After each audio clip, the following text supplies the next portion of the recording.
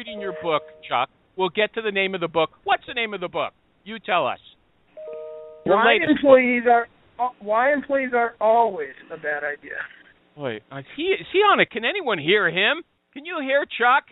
Yeah, I can hear him. Okay. He's a bit quiet. Yeah, he's a bit quiet. Thank you, Michael Cox. Someone tells the truth at least, okay, on this show. His book, Why Employees Are Always a Bad Idea, I read it, and what it made me think of was the Age of Aquarius. So that's what we're going to sing, Chuck. I know you remember it. You can't tell me you don't, like every other guest does. So we're just going to sing the part. This is the dawning of the Age of Aquarius, the Age of Aquarius. Okay? You ready? I'm ready. Okay.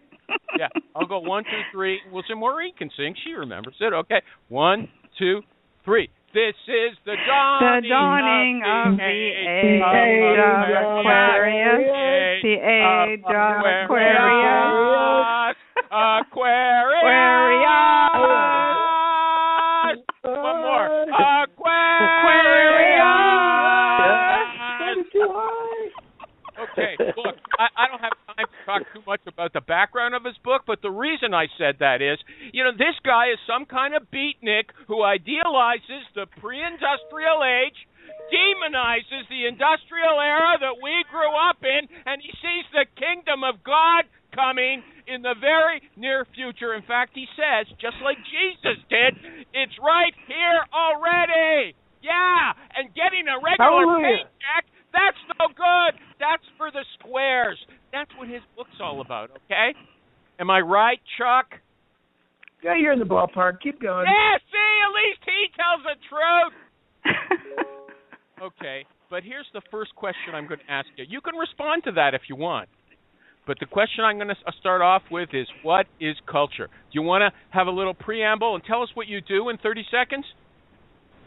I'm a rabid individual, entrepreneurial type. I've done about 8 or 10 businesses, and I've got a business here in the U.S. that helps business owners build their business, and we've got one in the Congo to help solve poverty. So that adds to your beatnik thing. But I'll tell you, I'm actually a hardcore fire-breathing capitalist, so I wouldn't be doing this stuff. Culture is really simple. Culture is simply what you believe. You don't create culture. You simply live out what you believe. What you believe comes out in the forms of your everyday, practical, in the ground, in the trenches decisions, and the accumulation of all those decisions is your culture. That's it. Yeah, that was really vague, okay? Look, first of all, what kind of phone are you on? It's a really nice iPhone 6. I knew it. I told you don't call on a mobile phone. I told you don't call on a mobile phone, okay? Now, look, what about, I live in the age of Aquarius. I don't have a landline. Yeah, we know that now. Okay, look, Chuck, listen.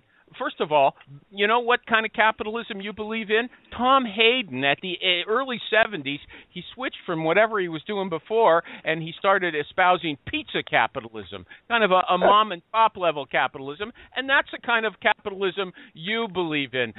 I'll tell you a little more about Chuck's vision of the world. I know everybody has seen that Christmas movie with Donna Reed and Jimmy Stewart. What's the name of it? I can't think of it all of a sudden. It's a Wonderful Life? Yeah, Wonderful Life. There's good people in the world and there's bad people in the world. And they can both be in the same business, and the two different businesses will be completely opposite. You got Mr. Potter, who's a banker. He's a bad guy. He only wants to grow at the expense of other people. Then you got George Bailey. He's a banker, but he's a good guy. He wants to help people build homes. That's what Chuck is all about. Chuck is George Bailey, and then the big companies, the corporations, they're Mr. Potter. Although one thing I don't understand, in his mind, Bill Gates is Mr. Potter, and Steve Jobs, that maniac abuser, he's George Bailey in Chucky world. You know? You want to talk about that? Are you done yet? Yeah, go ahead. Yeah. So let me modify that just to bring it back into reality. I think that everybody can be an industrialist or everybody can be a capitalist, and it has nothing to do with your side. You can have 3 people working in your business, and you can be a user industrialist who has no interest in the welfare of the people or his own business, but just making money. Or you can be a giant corporation and be a really good capitalist like Steve Jobs was. Steve Jobs said, I didn't get up in the morning and think about who I could kill or what world I could dominate or how much money I could make. I got up in the morning thinking of what cool technology I could build next. That's a capitalist. Bill Gates gets up in the morning, or at least he did for 30-some years, and said, who can I kill? That's an industrialist. And so you can do that at any level, any size of business. Okay. Listen, let's just go back. I just wanted to share that I already love your guest, and I couldn't be more in line with him. This is the true definition of capitalism versus humanism. The libertarian school that never made it of Robert Anton Wilson as opposed to the Ayn Randian. Okay. We had enough speech making, including mine. Okay, but here, culture. What about this, Chuck? Culture. It isn't formal or informal means of rules about communication. It isn't time expectations. It isn't the methods of resolving conflict. The defined processes at work, how you approach your job. It isn't the communal activities, the rules about socializing in the office. None of those things are culture. No, not if you do it right. I can show you a company with 3,000 stakeholders, billion-dollar corporation that has no HR department and doesn't have a single written policy, and they went from $4 million to $1 billion a year and $7 billion in assets because the founder, who is a hardcore fire-breathing capitalist, founded the company on this nonsense. I built this company so that everybody here could find their own personal destiny. What a bunch of woo-woo crap. $4 million went from $0 to $1 billion in 30 years, and without a single written policy because he knows what he believes. And he built his company on two fundamental beliefs, and he let the company go from that. And it's one of the best examples of capitalism I could ever come up with. Yeah. Okay. Let's move it down to our level. You say you have to write down your beliefs. You got to clarify your own beliefs about your business, I guess, or life or whatever, and then write them down. Is that? And you say most small companies would not see the value in writing down what they believe, which has a lot to do with why they aren't successful. Want to give us an example of that? Yeah, they think that's giant corporation stuff that you do just to put in your annual review.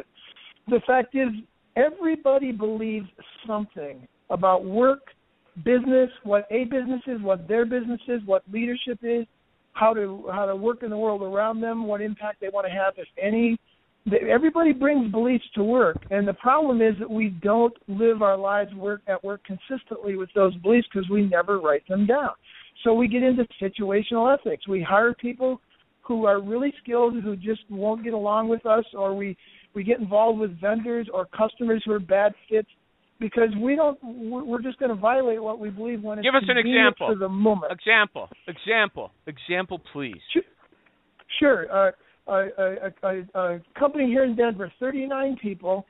The founders, 20 years worth of work. These guys had never taken more than 2 weeks off in 20 years. Not 2 weeks a year. 2 weeks in 20 years, the two founders. 39 people, $9 million company. And they invested all their time in telling everybody what to do around them. 2 years later, after they decided they'd had enough of that crap, they turned themselves into capitalists instead of industrialists. They've turned everybody loose. They said, we're no longer going to stop. We're no longer going to watch you. We're going to put you into a results-based environment, and we want a result, and you go do it. And 2 years later, the company's at $16 million. The company now has 70 people from 39, and the founders now take 4 months off every year each. Okay, but what beliefs did they write down? How many beliefs did they have to write?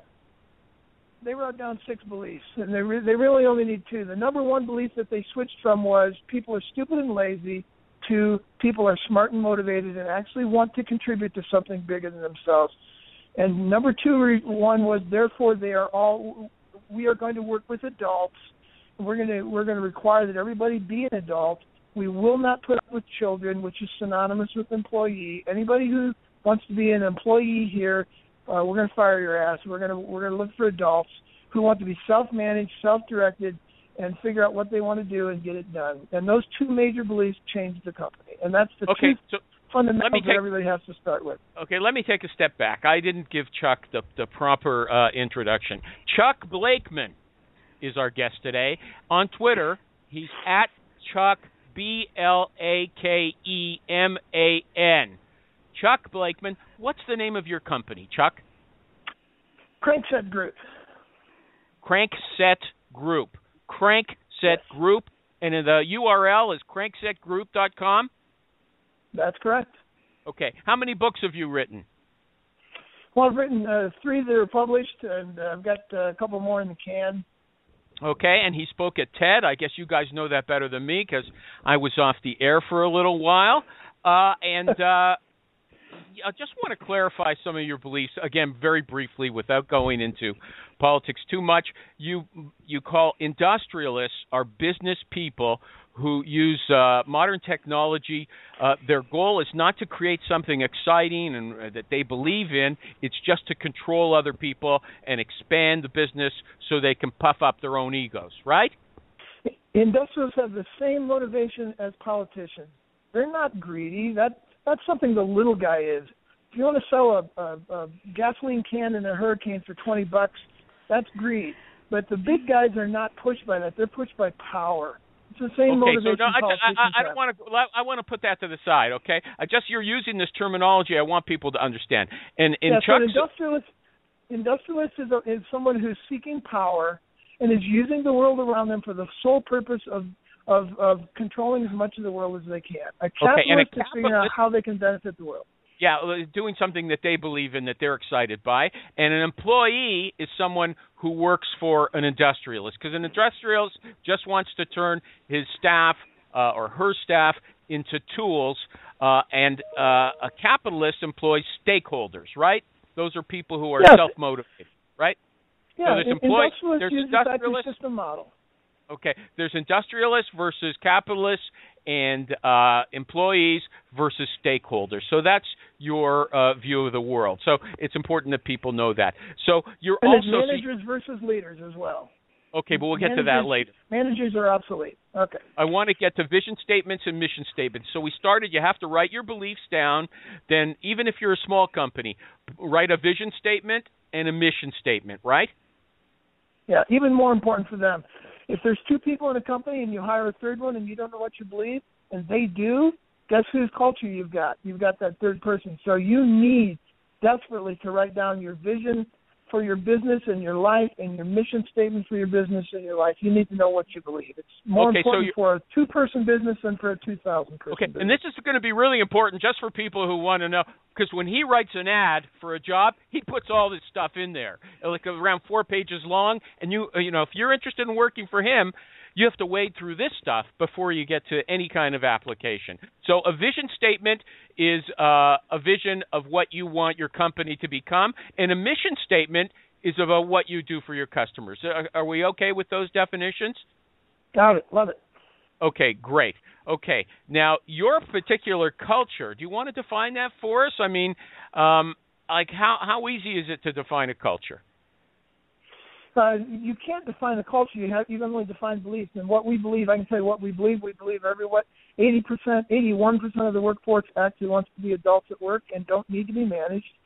And our culture is one where we believe that our company exists to help everybody there fulfill their own personal destiny, just like Ricardo Semler, the company I talked about earlier that I didn't name, Semco.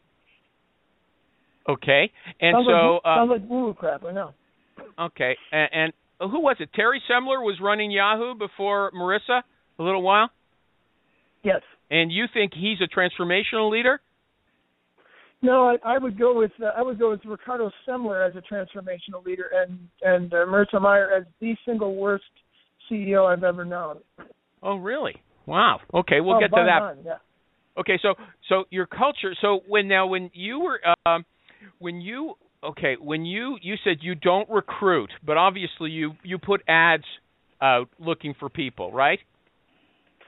Well, we put an ad on Craigslist, which is a really terrible place to put an ad, but it's just a placeholder. And then we do go out on social media with all our friends and tell them to push everybody to that ad.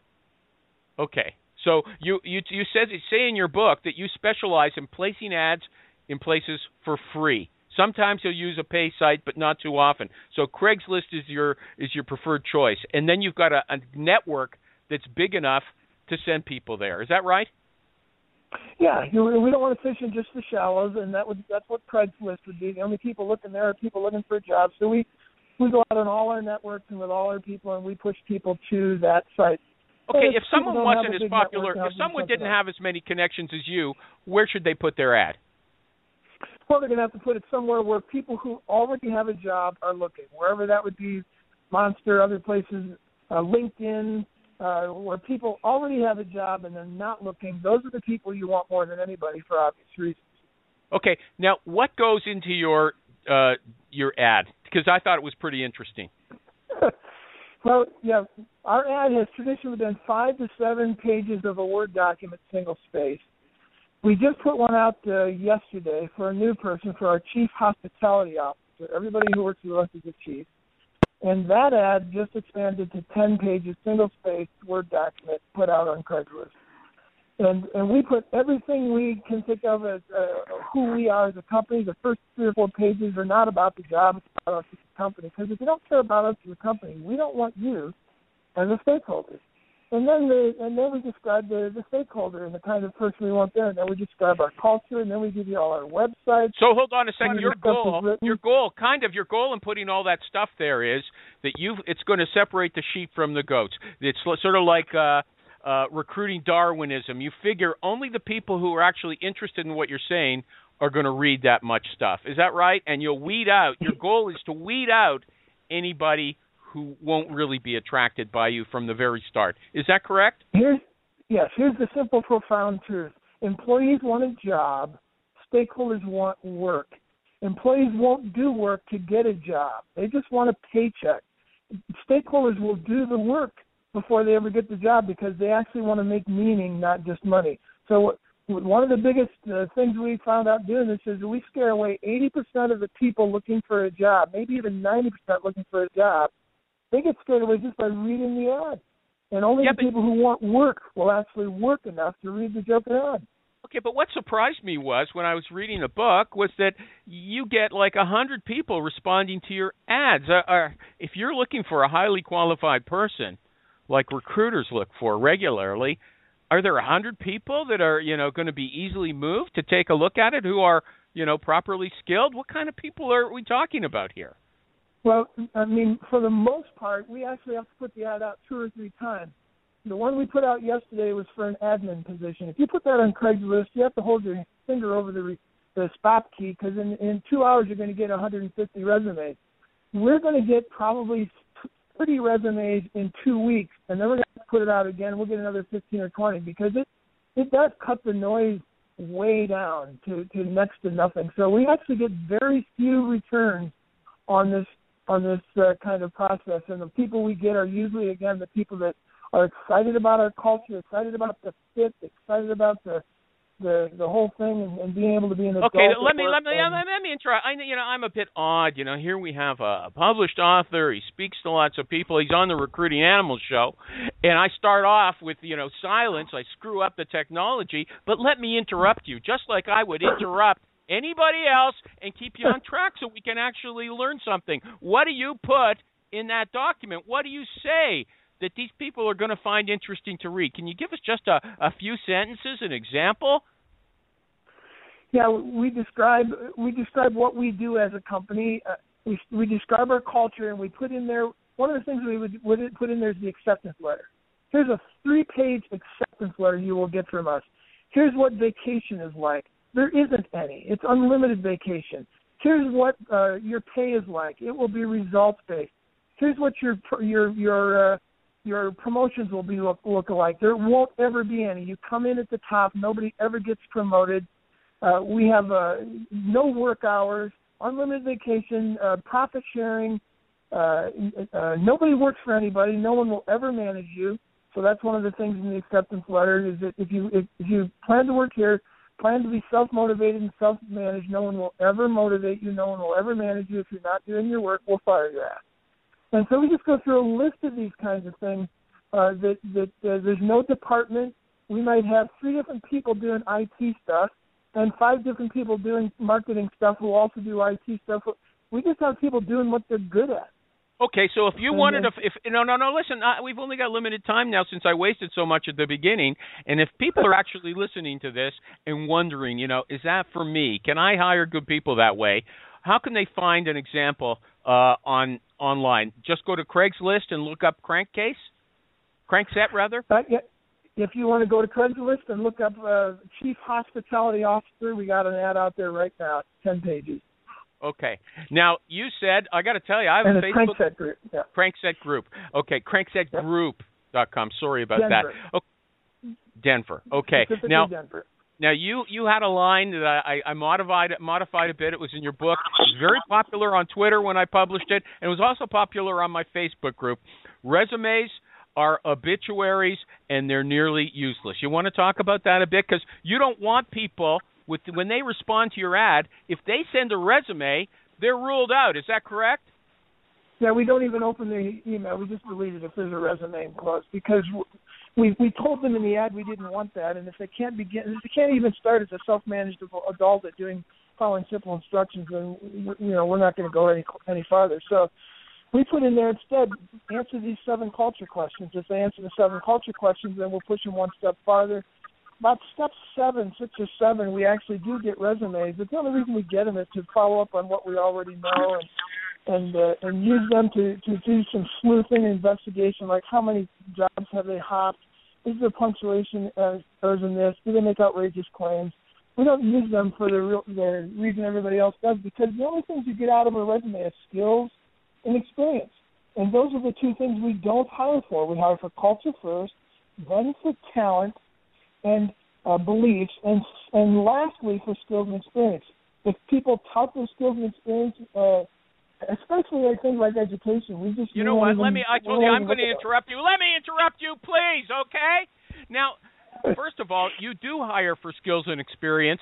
You need people with skills and experience, but the first thing, you only want the people with the skills and the experience who also match your culture and who also have a talent so they can, learn new things as well. But we'll get to that. So with these resumes, so with your ad, you're saying you don't want a resume, but you want them to answer these culture questions.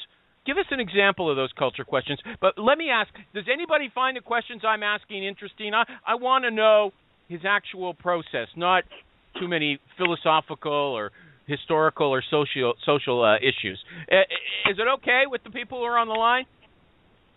Hello? Can yes. anyone hear me? Yeah? Mm-hmm. Am I on the right track? Okay. So what do you ask them? Chuck? Yeah. What questions do you ask them to answer? Well, the first question we would ask is something like, after reading an ad like this, how would you fit in? What are the 7 things you could bring to this? What could we do for you to make you more successful? What do you need from us to make you more successful? What do you want in the long term? What do you want out of life? What do you want out of this job or this position and out of life in general? What are you shooting for? So they don't sound much like culture questions, but what we're listening for is how they respond. And employees will say things like, what are your benefits? And stakeholders will say things like, holy crap, where do I sign up? This is a place where I could actually make meaning. That's what I want to do here. And so that's what we're shooting for with these questions, specifically how to get them to respond in a way that helps us understand their belief system about work. Does it match us? Do they believe that they should be self-managed, self-motivated adults? Okay, so you're essentially trying to get them to say, yeah, I like what you've already said. They have to say, when you say make meaning, you mean people who want to do something that's significant to them, that means something to them, as opposed to just earning money. Is that right? Yes. Yeah. What about people with young kids? What about people with young kids who have to, pay a mortgage and stuff like that? Money's going to be very important to them. Are you going to be missing those people? No, because I think if we're doing this right, they will always make more money working for us than they would for anybody else with the same kind of job, because we're a results-based environment, not time-based. You don't get paid for sitting in a chair for 8 hours. You get paid for getting results, and if you can get You can get me 8 hours worth of results in 4 hours. I don't care where you are, and I don't care when you are. And so we have a mother with 2 kids right now working with us 25 hours a week, and she's gone work days 3 or 4 hours every day. We don't care. She's getting the results we need, and she will make more money with us getting those results. Half of her pay is traditional compensation, and the other half is results-based. Just like any sales job, we turn everybody into a sales position whenever possible. Everybody has at least a part of their compensation that is results-based, and as a result, they will all make more money with us than they would with anybody else in a comparable position. Okay, I want to give people some of your good lines. You will never get someone's belief system from reading a resume. The culture piece is the single most important factor in hiring. The culture is the single most important factor in hiring. Resumes also never give you a feel for someone's innate talent. Now, talent is their natural ability to do things beyond whatever skills and experience they have. Is that right? Yes. How do you measure talent? How can you tell? Well, this comes out in the culture questions. It comes out in the pre-interviews that we do. It comes out in the work we have them do. So we're looking for things depending on the job. We design every job, every interview process based on the results required for that position. So if we want somebody who's highly detail-oriented, then we want to look at the way they respond to the 7 culture questions. Is there detail in those?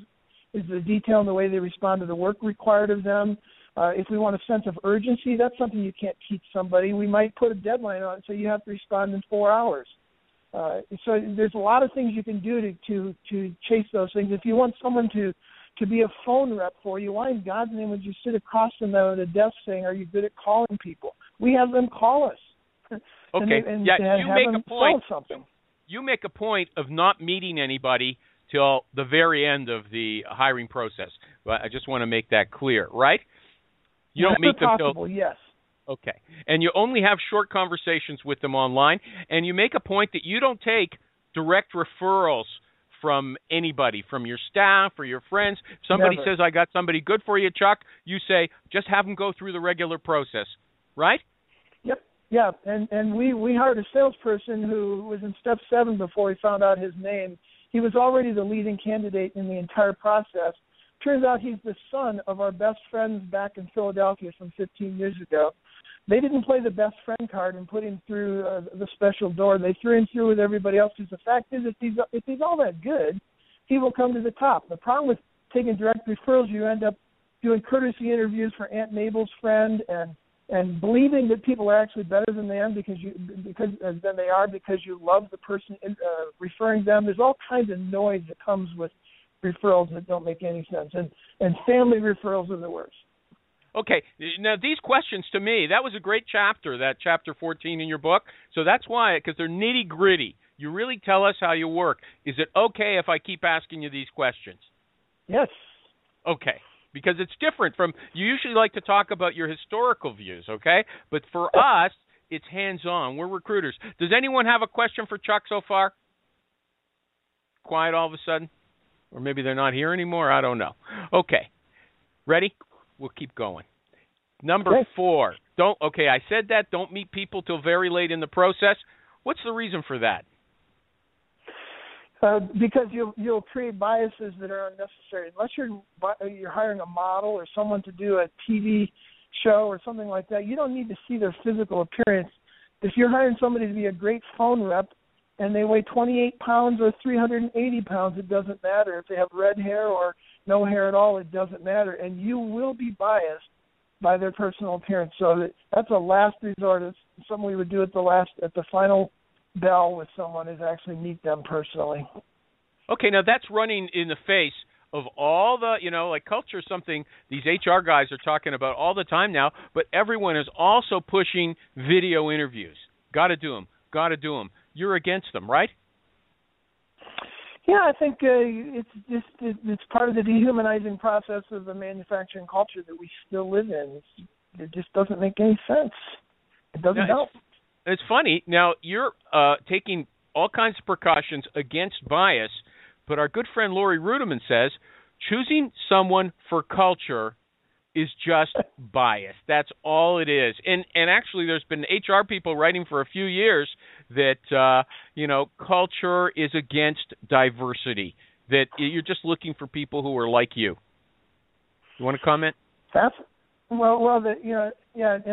what I wrote back to Lori was, I invented contrarian. Contrarian is not a position; it's just marketing noise, and that's what she's involved in. She's got nothing to prove that with. Here's the fact. You want to ask me who we've hired? We've hired gay people, married people, unmarried people, sex, creed. It doesn't matter. That's just noise on the part of those people. You want to talk about bias? You're going to only hire people who have great skills and huge experience, and you're going to leave the person out who has incredible talent and unbelievable desire to do this but can't get on board because they don't have the education. You use those stupid machines to go through and pull out keywords, and that's not bias. If somebody didn't go to Harvard, you're not interested. When people tout their education to us, we put them at the bottom of the pile because that tells us something about their culture and their understanding of work. We're very proud about hiring people and having no idea of what their education background was. So we're interested in things that, it's all bias. You want to be biased in the direction of skills and experience and hire people who won't get along, or do you want to be biased in the direction of people who believe the things you believe about work? This isn't about do I believe that gay people are right or black people are bad. This is about, do I believe that as an adult I can be self-managed and self-motivated at work, that work is a place where we can create meaning. People can go home at the end of the day and say, I did something significant instead of making $80. Those are the kind of beliefs we're talking about. So the people who rant against culture have no idea what they're talking about. And I'll go live on your show right now and say, give me any one of those people on a stage for an hour, and I will shred them. You know what? Your voice Go is for not it, man. he's not the voice of a shredder. He doesn't sound like a shredder to me. Michael Cox is in charge of a recruiting department. A department. I was just trying to encourage you because you don't like the culture thing.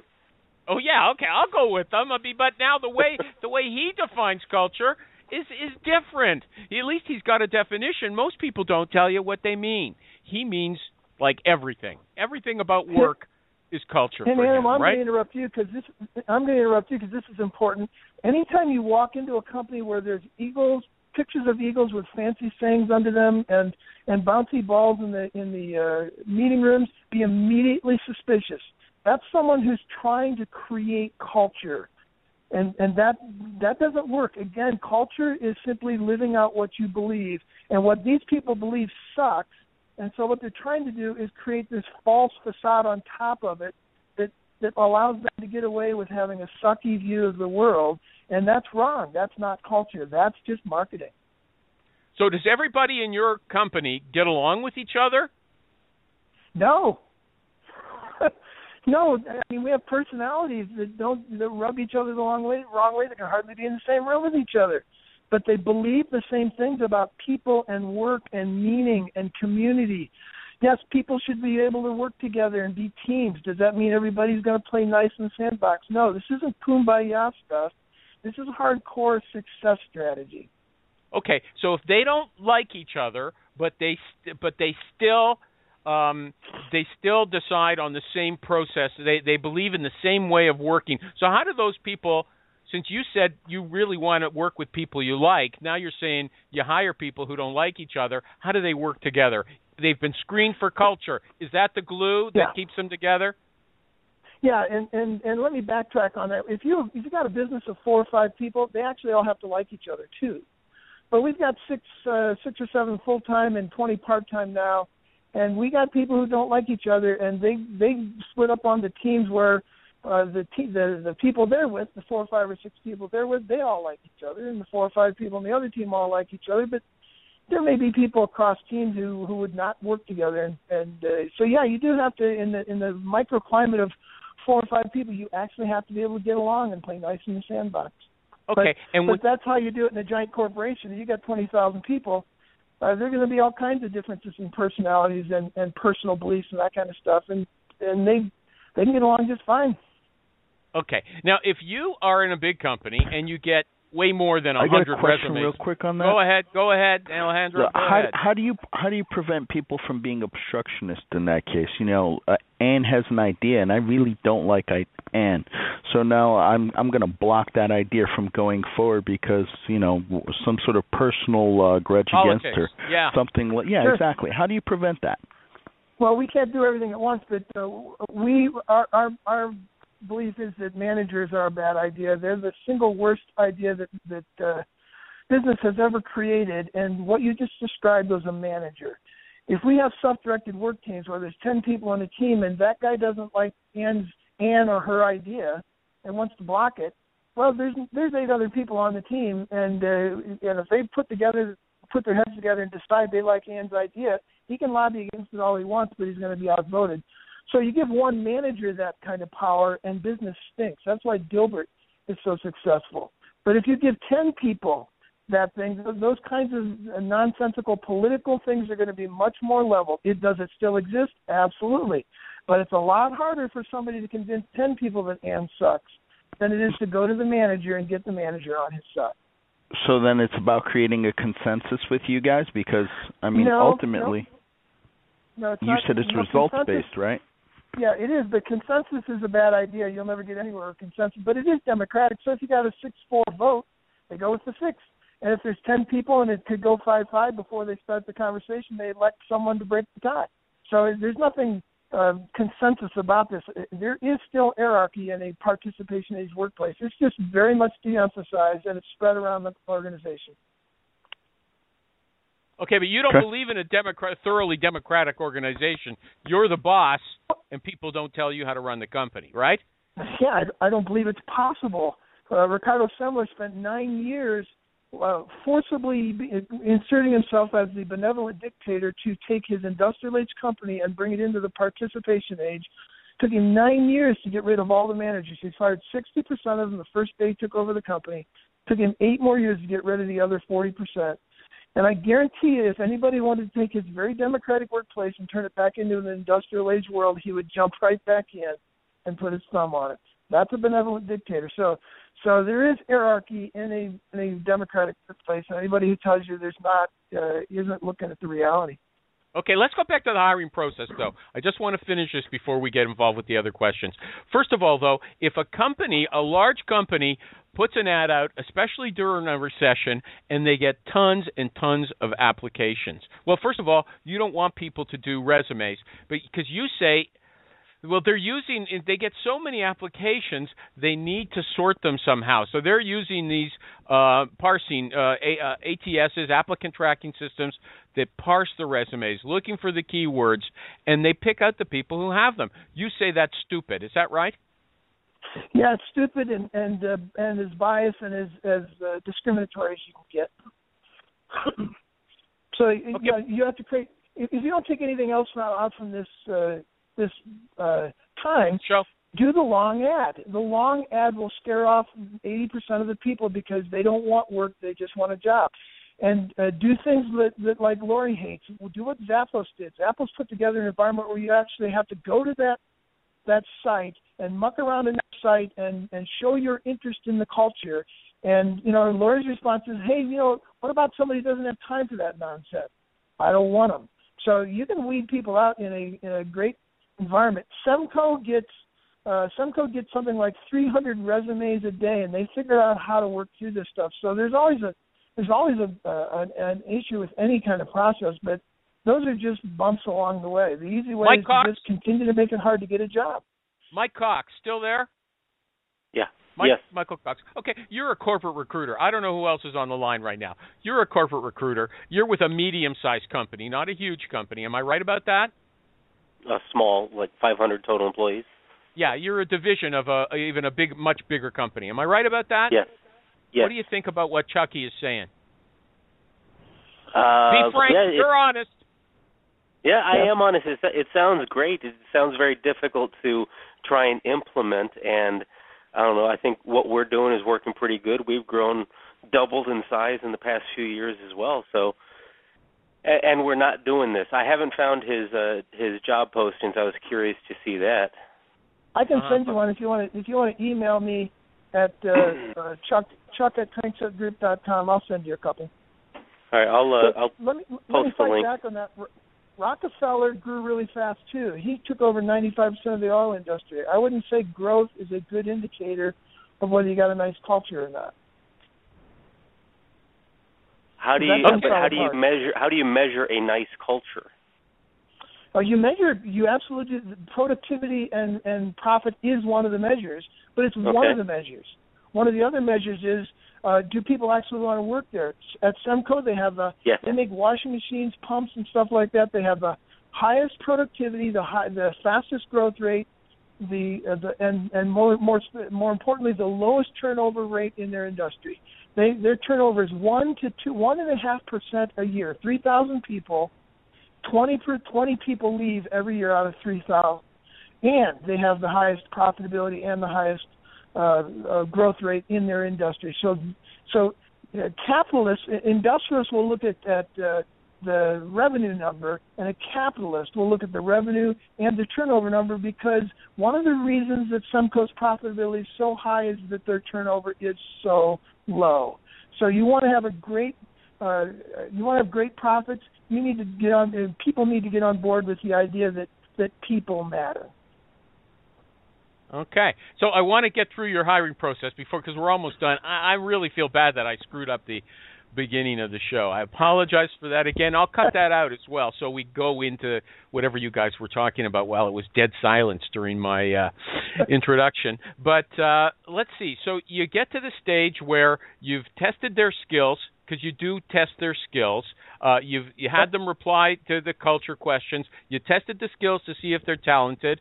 Then you do a short phone interview at that point. Is that right? 5 to 7 minutes or 10 minutes? Is that right? Yeah, we'll do a very short interview with them on the phone or in person. If it's really important, if they're going to be customer facing, and it's really important that they mingle well with people in a human environment, then we will do the 5 to 7 minute interviews in person. Okay, but what do you talk about? You don't even have the resume at this point, right? You meet them before you get the resume. Is that right?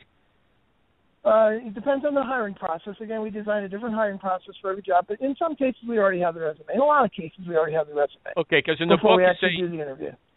Hiring point number 6, I think, was do the interview. Then 7 is get the resume and the salary requirements. Never tell them what you want to pay. Is that what you say? Yeah, because that will poison the well. We want them to say, what would motivate you?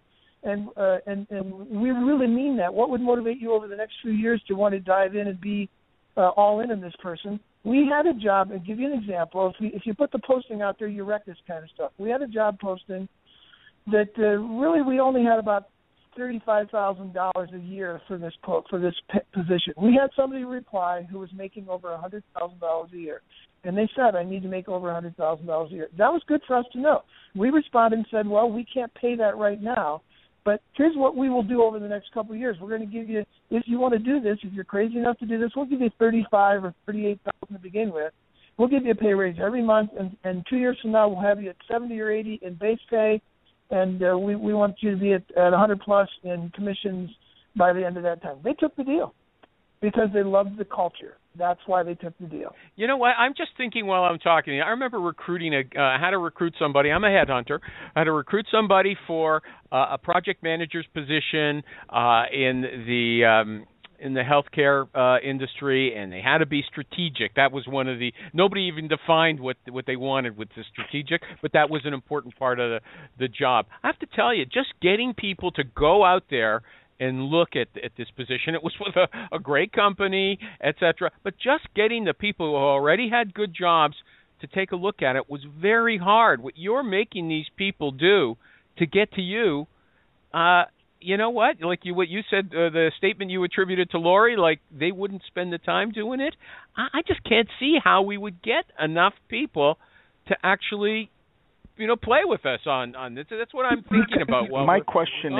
My question is, it's not that people don't have the time. It's about return on investment, right?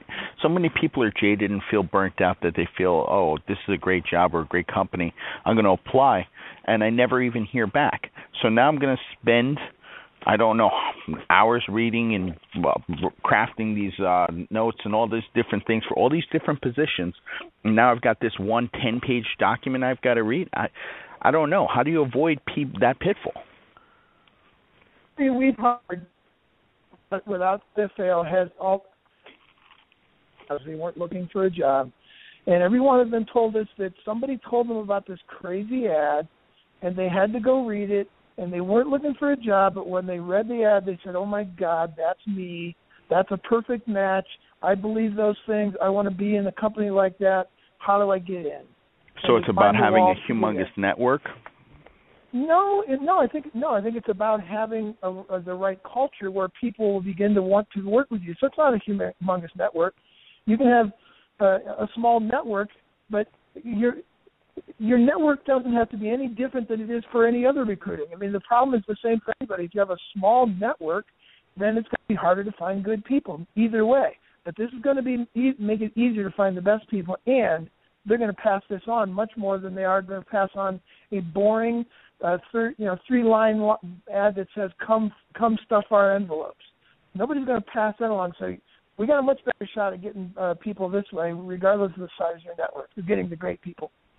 Okay, so then we're getting close to the end here. So, and then at some point, let me see. The next point after the short interview is a 45-minute interview with all the people they're going to work closest with. Is that right, or have an impact on? Is that right? Yeah. I mean, if it's a company, there's a company here in Colorado, Crispin Porter. It's an ad agency. My daughter interviewed there. They're a good participation age company. And when she interviewed there 5 years ago, the first interview she had was a 45-minute interview with the receptionist. Then the receptionist sent her over to sales. Then the salesperson sent her over to marketing. Then everybody that was going to touch the relationship with my daughter did a 45-minute interview with her. She spent 2 days interviewing in that company. She was going to work in a certain department, and that department also interviewed her. But again, why would we hire people that nobody's going to be able to get along with who have great skills and experience? We all know that doesn't work. Everybody's going to be miserable for 6 to 12 months. It's like having Rodney Dangerfield join the golf club he did in Caddyshack. He's a good golfer. He had skills and experience, but he was a bad culture match. Let's make sure that this person actually fits in here before we hire them. And so this is also a participation age principle. Decisions are made at the level by those who are most likely to be affected by them. So the people who will work the most with this person will have the most decision-making power in this hire, and on down as an hierarchy to the guy running the phones. He's going to have a say in it too. Okay, and then how do you make the decision? Because number 10, after everybody has talked to this person, the candidate, or the 3 candidates, I think you shortlist them at that point. Yep. How do you make the final decision? And again, this is not a consensus environment. There is hierarchy. It is democratic. But if 12 people say they want the person and 3 people say they don't, and the person who's going to work with them, or the 2 or 3 people that are going to work with them the most, really love them, then they can ignore the 3 people. But if it's 6 and 6, or if it's 7 and 5, then they probably have to go back to the drawing board. But there are a few people who will make that decision, and in some cases it's just one person. Very rarely, in my opinion, it should be 2 or 3. So they get elected beforehand to be the tiebreakers and to be the final say. They gather all the information, they gather all the input, and then they make a decision based on what they've got. So it's not just it's not for total consensus, and it's not just a simple 50% plus 1 or 51% majority. It has to be a large majority has to like the person. Is that right? Yeah. I think those rules you would set up before you did the hiring process. Okay, if we're going to have 10 people involved in this, what's our rule? If 4 people don't you ever get to a hung jury? Do you ever get to you've got 3 good candidates? Because you say at this point we got everybody. When we get our short list, we know they're generally the right kind of person. They share the culture, they've got talent, and they've got the skills. So you got 3 good candidates already. So let's say nobody can agree on them. These 6 people like number 1. They don't like number 2, and then it's a different mix. What do you do? How do you break the tie, or you just keep looking forever? Last year we started all over.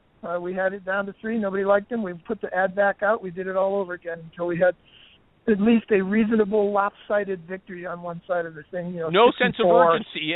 It looks like you guys don't have to fill anything fast. Am I right about that? Oh no, see that. No, absolutely we do. That's one of the biggest problems in recruiting, though. We all know this. The biggest problem in hiring is that people hire too fast. Okay, so we need somebody right now. Do you really want to live with the wrong person for the next 10 years? No way. If it takes us 2 months to hire the right person and we're crippled as a business for 2 months, we will be better off for 8 years. Everybody is involved in short-term decision-making, and it's one of the worst ways to run a business. You got to think about the long term. Be willing to sacrifice the present for the future. So let's hear my last question. Let's say I can't, I'm a recruiter. I don't decide on. Well, actually, someone like Mike who works inside, he might be able to determine the whole hiring process strategically. I'm a headhunter. I'm an external person. Let's say I'm recruiting for a company. I don't decide their process, but I go out looking for people. And when I talk to my client, though, I want to find out what their culture is. Usually, when I ask them, they don't know. They'll say something. There's a guy I keep referring to. He says, "Work hard, play hard." Is that a culture definition? No, I don't have anything to work with there. Yeah, no, that's a culture by definition. I have no idea what my culture is. Is a culture. This is the random home strategy of business. It's potluck. Nobody cares what the culture is. We can hire for skills and experience, and this is a great place for a recruiter to do business because the turnover will be immense. So, everybody has a culture. Hire a match, though. What should I ask my client, the hiring manager? Tell me what you want. Work hard, play hard. What does that mean? Like, what should I say to him? Pretend I have to give me some. Yeah. What's your vision statement for the company? Who knows it? Can the guy in the dock tell you what the vision statement is? What's your mission statement for the company? Who knows it? How does it impact the way you actually do business? Give me one practical example of how your mission statement has decided whether you build a copier or not. I can give you 6 or 8 questions like that. What do you believe? Do you have written beliefs as a company? How thick is your policy manual versus your written beliefs manual? Semco's written beliefs manual is 1 page. Their policy manual is 0 pages. That tells you all you need to know about people's culture. Alejandro, still with us? Yes. What would you get if you started asking your clients questions like that? I would get nothing. I'm quite sure. What would you get? I'd get a look. Shut up and find the people. Yeah. Well, here's the thing. I asked that when I left the Marine Corps. I asked that of my first boss in the private sector. I asked him, "Hey, what's our mission statement?" He looked at me and said, "To make money." That was it. That's a culture statement. That's a belief system right there. You have an industrialist on your hand. He doesn't give a rat's ass about the people. It's all about the end result. And what he doesn't understand is he would make a lot more money if he didn't say that. If he said, let's figure out how we make people successful. So you fire 90% of your clients that don't look at the world that way? Because that's what it sounds like. Because I would argue that the overwhelming majority of people are looking at it from the opposite side of the aisle than you. Yeah, no question. I think you're low. I think it's 95% right now. But I can tell you this. The conversations we're having, the reason I wrote the second book is because a blog post I wrote called Wine Plays Are Always a Bad Idea went viral. And I can tell you amongst the young people, they're not going to put up with this industrial age crap where they go to work just to make money. They're going to go to work to make meaning. And companies who adopt this are going to thrive, and those who don't will be left behind. In 10 to 15 years, mark my words, this is going to be a huge duh. The industrialists are going to be losing because they don't, today, right now, they don't make as much money as people who pay attention to this. So there's 30 companies in the Fortune 500. There's 30 companies in the Fortune 500 that raised their hand and said, we're about making meaning, not money. Those are the 10 fastest growing companies in the Fortune 500. I would recruit for those people. It would be a lot more fun. Okay, Mike Cox. Last question. Anything? Well, I was curious. It sounds as though one of the questions that I had seen on Twitter was it sounds like the ones that are actually applying are the ones that may be more desperate and are actually looking for a job. No, you didn't hear me. Everybody we've hired had a job when we hired them and weren't looking. Okay, and would you agree that maybe there are lots of people that would be really good for that company that just don't want to jump through that hoop of having to read through all of that? No, because if they don't want to work before they get to me, they won't want to work when they get to me. They want to sit in the chair and get a paycheck. People tell you who they are when you're not looking and when there's no gun to their head. So I want people who will work before I ever pay them, and if they don't want to work before I pay them, they will not want to work when I pay them. That's the definition of the difference between an employee and a stakeholder. Employees want a job. They don't mind coming to work. They just don't want to work when they get there, and they don't want to do that process when they go through the hiring process either. They want to sling resumes at email addresses, and I don't want that person anywhere near my company. Heck no, because that's an employee. Maureen? Are you still, Maureen? I still see you're still there. You haven't said a word. You haven't even been whispering. Do you have anything? Like she usually whispers, Chuck. Do you have anything you'd like to say? No? Okay, maybe she's taking care of the kid. Chucky, I got to tell you, I could keep going for a while. Here's what I liked about you. You didn't just talk about broad generalities. You started off your book, and the book is Why Employees Are Always Bad, right? That's the title? Why Employees Are Always a Bad Idea. A bad idea, okay? And Chuck Blakeman is the author. What you did is you started off strategically. You started off making these broad historical statements. At least you defined your terms, employee versus stakeholder, industrialist versus capitalist. But then you actually spent a whole chapter telling us step by step how you do your recruiting. And I honed in on that, at least because guys like Alejandro, guys like Mike, people like Maureen and me, we're actually hands-on, and you could actually talk to us about what you do. I mean, I took a big compliment, even if I don't agree with anything you do, which maybe is true. I don't know. It's hard for us to grasp what you're saying, but at least we have something to talk to you about. So I really appreciate that. Just real quickly, that's how you know someone has a real belief system, because it actually affects everything they do. Otherwise, it's just woo-woo crap. Well, it's clear, just like Michael said, it's clear that you have a well-defined belief system. The practicality is what's in question. It's unfortunate because the reality is to implement the system that you've got going to do business with companies like that, I'd have a vanishingly small client list.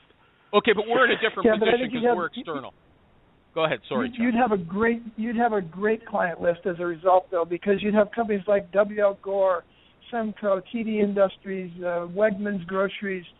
They'd be people you'd love to work with. And by the way, this is very practical. Companies have been doing some of this kind of stuff. W.L. Gore is one of them for up to 60 years. This is not a new idea, and it's not a fringe idea. All we're doing is recovering from the industrial age, which was a pimple on the face of business, and this is the clear still. Have you spoken, last question for real, have you spoken at SHRM yet? You familiar with SHRM? No. I'm going to send your name out to a few people. I think it'll be interesting for them. I don't think they'll have him. I think he's way better than Getty. You know what? They bring in celebrities like Hillary Clinton. What does she have to tell them? Stories about Benghazi? I agree. I just don't think that they would welcome some of these viewpoints. I'm going to push it. I'm a nobody, but I know China Gorman. She's going to be my first stop. Chuck, if someone wants to get in touch with you, you're Chuck Blakeman on Twitter. You say that's the best place. Am I right? Or Chuck Blakeman speaker if they want to hear my noise in a workshop or a keynote or that kind of thing. And then I'm an ink columnist. I do a monthly or a biweekly ink column on blog. That's how I came to you. Yes, I disagreed with you online, and then I invited you to the show, and your PR person got in touch with me. So it's very nice. I'm ready to go. Are you ready? Finished here? Anything you want to say? Yeah. Last statement? No, I think we've. I would stop. I would just finish with this again. Culture. You don't create culture. You just simply live out what you believe. Thank you, Chuck Blakeman!